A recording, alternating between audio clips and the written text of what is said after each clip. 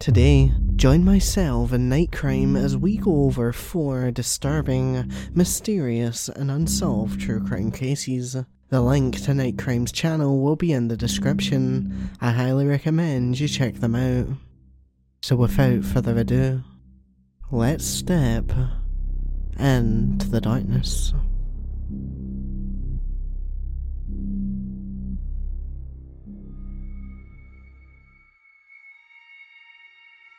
Karen Hales, 21 years old, was a woman living in Ipswich, happily with her fiancé, Peter Ruffles, and their baby daughter, Emily. On the 20th of November 1993, Peter would return home to a worried wife. While he was out at the pub, his wife had heard mysterious noises. This was cause for concern as the area they lived in had experienced some break-ins recently, and when she went to investigate, she would discover someone turning the door handle, trying to get in. The following day, Peter would ask Karen if she wanted to go with him to see her parents, but she said that she would rather stay home with their daughter and get on with the housework. Peter would exit the house into the snowy weather for work at around 3:50 PM for his shift at the bus depot, and at 4:15 PM he would be visited by Karen's parents. They asked him to have a look at their car as they were having troubles, and he took this opportunity to tell them that Karen was staying home. With this news,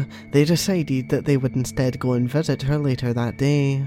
They left the bus depot and made their way to Karen. They would arrive at her house around 4:40 PM and notice that the front door to their daughter's home was slightly open, which was very unusual, especially with the snowy weather outside. They decided to quit knocking and open the door, and they were greeted with smoke filling the house. To their shock, they would then find the source: the body of their daughter, which had been stabbed multiple times and then set on fire. Emily, Karen's daughter, was discovered in the same room, but luckily she had not been injured. The police arrived at the scene, and after a sweep they had discovered some missing items from the home.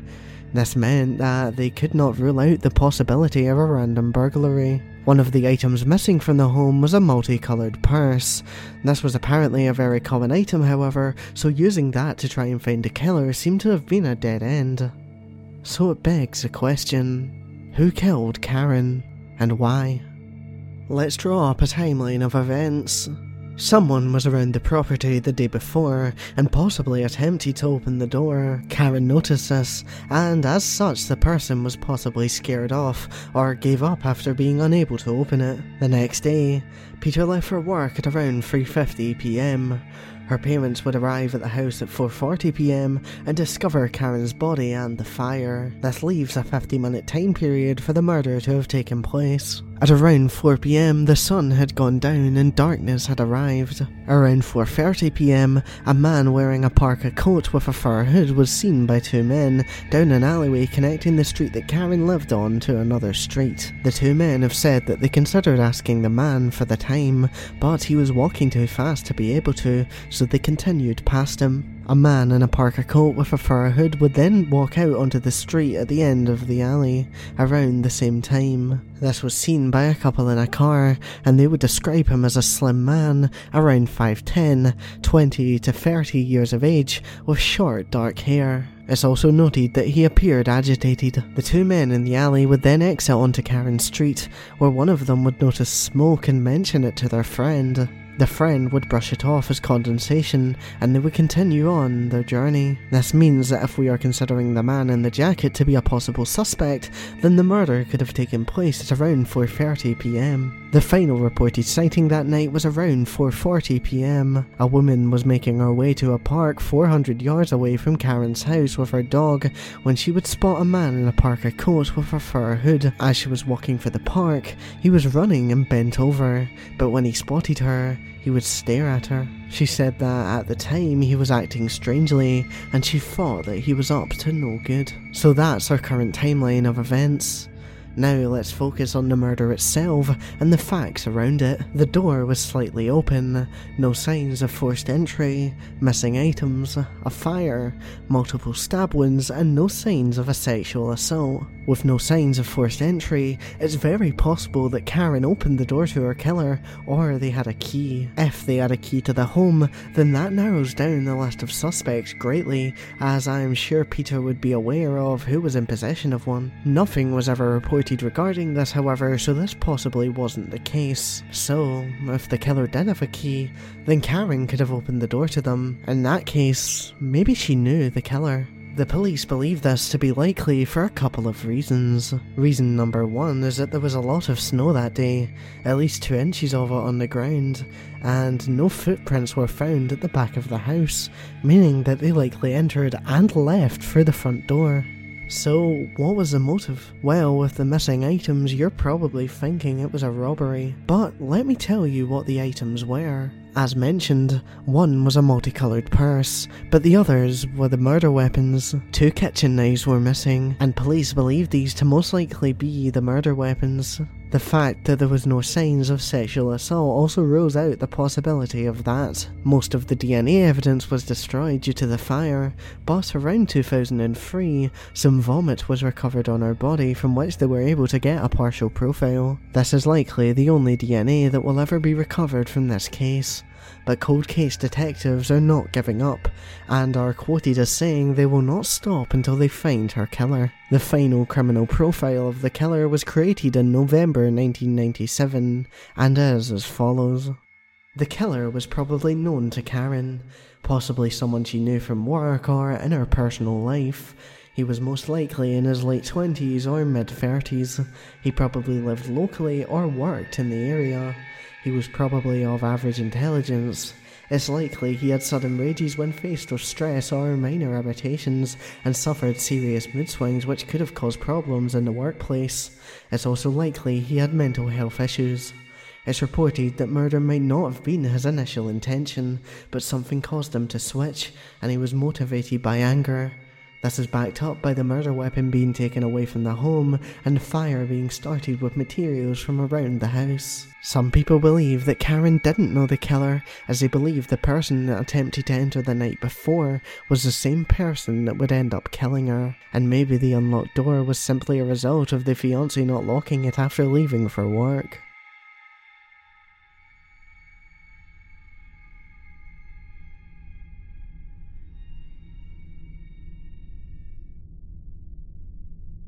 Linda McDaniel, described as hard-working by many, and someone who showed lots of compassion and kindness for others. Her ideal life was to have a good marriage, children, and a job at an elementary school, and she would begin the first step to that in the 1977 to 1978 school year, when she would be accepted into the role of a first-grade teacher at Maplewood Elementary School. The date was December 1st, 1977, and on this day, Linda wouldn't show up to work. This was unlike her, so the principal would call her apartment, but to no avail. He would then call her aunt, Mary, to get her to contact Linda. She tried, but there was still no answer. Mary put down the phone and travelled to Linda's apartment. She tried the door, but it was locked, and she still received no response from Linda. Mary got help from the management of the apartment, and together they successfully knocked open the door. They did a sweep of the apartment, and they would discover the bathroom door was locked. Once again, they knocked down the door, and inside, they would find a deceased Linda, kneeling, bent over in the bathtub, her head under 8 inches of water, a dish towel in her mouth, her clothes gone bar her underwear, and her hands tied behind her back with a red ribbon. The police arrived and searched the apartment. On the table they found red ribbons and other accessories that suggested Linda was making Christmas decorations for her class shortly before the murder. An autopsy was carried out, and it was discovered that she hadn't been drowned, and that she had actually been asphyxiated, and her head had been placed under the water when she was already dead, as well as her hands being tied. Her arm was bruised, and she had not been sexually assaulted. The apartment showed no signs of a struggle, and nothing was taken, ruling out a robbery gone wrong. They also believe that Linda knew her killer. The police also managed to gather multiple fingerprints from the scene. With all that in mind, what suspects do we have? One sticks out a lot. Linda had gone on a date prior to the murder, and the man she had seen had attempted to assault her on the day. Linda spoke over the phone the night of her murder to a friend of hers, and she told her that the man that had attempted the assault was coming over that night to apologise for his actions. The friend begged her not to let him come over, but she believed that everything would be fine. The call ended, and the friend never found out the name of the man or anything about him. Guards had recently stopped getting the information of visitors, so the man simply entered the apartment, then exited without a trace. It's very likely that he is responsible. That's not the only suspect, however, as over 30 of her ex-boyfriends and acquaintances were questioned. One of her ex-boyfriends was violent-prone and short-tempered, while one of her co-workers had gaps in his alibi. However, all of them were cleared, including the co-worker, due to the police not having enough evidence to pursue him. A profile of the killer was released a few years after the murder. Likely a white male between 35 to 40 years old, socially or occupationally associated with Linda, married at the time of the crime, living with his wife and family but experiencing conflict with his wife. After the murder, it's likely they went to counselling but later separated or divorced. Possibly a military veteran, experiencing financial and marital issues prior to the crime, did not participate in family activities often, spent a lot of time in bars. After the crime, it's possible he drastically reduced his alcohol consumption, had been inside Linda's apartment previously, prior to the crime had no criminal record other than traffic tickets or possibly public intoxication.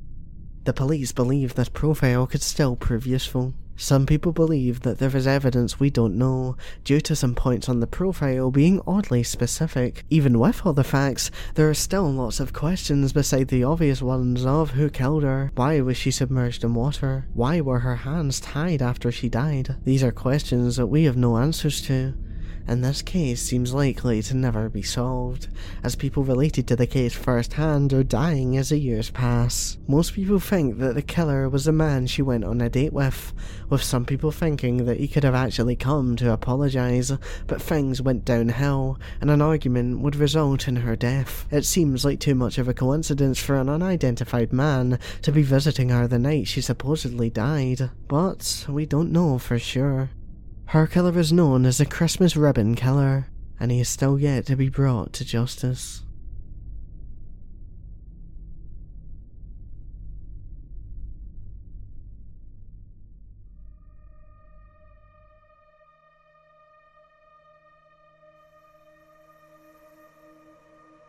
On April 3rd of 1943, a 14-year-old girl named Gloria Sullivan would make a phone call to her friend, and they would arrange plans to go shopping for Easter clothes later that day. Her friend arrived at Gloria's house shortly after the call. She would knock on the door, but get no response. She tried for a little bit, but still no answer. So she left and returned home. Later that day, Gloria's father arrived home after an 8-hour shift, coming home ready to care for his foster daughter. But when he arrived, he would hear a loud noise coming from within the home. As he stepped closer and closer to his house, he realized that it was actually just the radio at max volume. He then opened the door, entered the house, and began to make his way to the kitchen where the radio was located. Never in a million years would Patrick expect to see what he saw that day. The body of Gloria would lay dead in the kitchen with multiple stab wounds. Once the police arrived, the body was examined. There were 20 stab wounds on Gloria's body, 14 in the back, 5 in the chest, and 1 in the throat. Defensive wounds were covered all along her arms and hands. She was fully clothed with curlers in her hair, and thankfully, no signs of sexual assault. While the back door was locked, the front door was unlocked. But the thing is that there were no other signs of forced entry around the home. There was no evidence of a robbery. Nothing was taken. Nothing was disturbed. Hell, they even found $200 in the kitchen. Gloria was stabbed with 2 knives. One was a paring knife, and the other was a long-bladed butcher's knife. Both of these were found at the scene, and Patrick confirmed they were from the home's kitchen. Along with the knives, a bloody handprint was found in the bathroom. Gloria's hairbrush was found in the bathroom as well, and the hairbrush had long blonde hair entangled in it, which was suspicious considering Patrick had gray hair while Gloria had brown. In the bathroom were also bloody towels, and a bloody fingerprint was also found at the scene. Let's take a look at the possible timeline. In the morning, Gloria had asked Patrick for money to go shopping. He then gave her some money and left for work at around 8 a.m. Gloria then phoned a friend at 9 a.m., and shortly after, a delivery was made to her house. After the delivery, a neighbor spoke to Gloria at around 9:30 a.m. It would then be at 10:20 a.m. when Gloria's friend would come over and then leave at around 10:30 a.m. Patrick then arrived home at 5:15 p.m. With this timeline in mind, let's look at the possible times the murder could have taken place. The last time someone spoke to Gloria was at 9:30 a.m. If she was speaking to someone for, let's say, 10 minutes, then she would have been alone from 9:40 a.m. to 10:20 a.m. When Gloria's friend arrived at the door, she reported that the screen door was locked from the inside. She knocked for about 5 or so minutes and eventually gave up. She attempted to look through the window but couldn't see anything since the curtains were shut tight. She also reported that she couldn't remember if the radio was blasting or not. Statement from the friend led the investigators to believe that Gloria was actually killed within this time period due to the fact that the screen door was locked. The suspect list had a few possible names on it. The first one was a magazine salesman who happened to be in the area at the time of Gloria's murder. This guy had an alibi though, so he was eventually let off. None of Gloria's friends or close acquaintances could potentially identify who this killer could be. The police then decided to go to the public shortly after, requesting any sort of information about people's whereabouts. Shortly after this, a witness came forward saying that there was a man named Clarence on a bus that happened to be in the area near where Gloria was murdered. Clarence is Gloria's biological father. The police then quickly started looking for Clarence, even going to Gloria's sister, who unfortunately didn't know about Clarence's whereabouts. The police also continued to search the house for any more clues, and they would discover then Gloria's diary. Reading through this would result in another suspect being added to the list, as they had discovered that someone had tried to flirt with Gloria in the days leading up to her murder. This person was questioned and released, however. Funding for the investigation slowly stopped and the case went cold. The search for Clarence would reach a dead end, and he would never be found. Clarence passed away in 1950, never being questioned about his biological daughter's murder. Patrick continued trying to live his life, but with the loss of his daughter, it proved to be very difficult. He'd even tried to get in contact with Clarence so that way he could legally adopt Gloria, but this failed since he still treated Gloria as if he were his own. The murder took a big toll on him, and he would constantly ask investigators for any updates on the investigation. These updates, unfortunately, would never come. When Gloria was laid to rest, he asked for one word to be put on the gravestone. The word he chose was daughter. Patrick died suddenly of a heart attack 4 years after Gloria's death.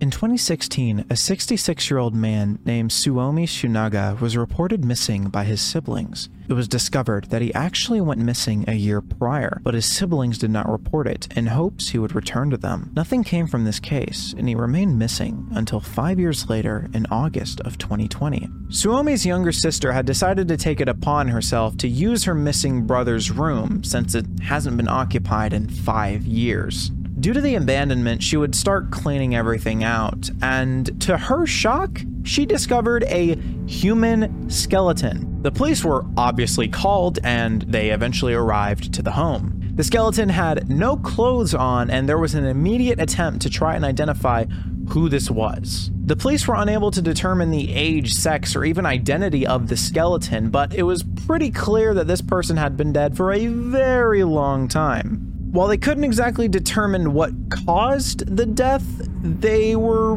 pretty certain that this was the brother. that was missing for 5 years. It's reported that the house they live in was relatively small, and that it's bizarre that the siblings were able to live with the corpse of their brother for 5 whole years. Some people that have been put in the unfortunate presence of a dead body have reported that the scent of it is very extreme, and that you can smell it from some distance away, making the fact that they were living with a corpse for that long even more crazy. Another thing to consider is the fact that it seems they didn't check their brother's room for a whole 5 years. It sounds like the corpse was quite easy to discover, as it didn't take long once the sister was actually in the room. So, did they not bother to check the room before reporting him missing? Sumio was 66, so it's most likely that his death was natural causes, but I guess you can't exactly rule out the more sinister option, which would be one of the siblings murdering their brother. It's also even possible that that might not even be Sumio. That could just literally be some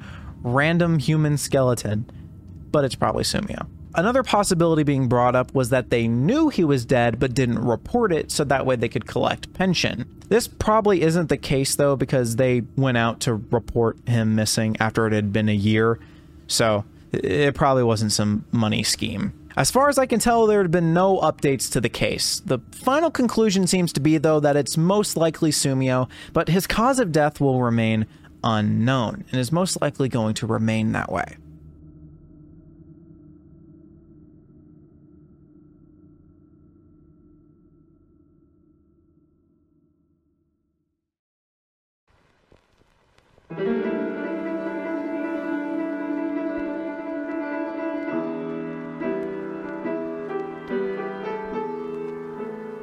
Big thank you to my Patreon supporters Maury Gann, Gary Fleck, Neil, K4 Silver, and Alex Rod. I hope you enjoyed.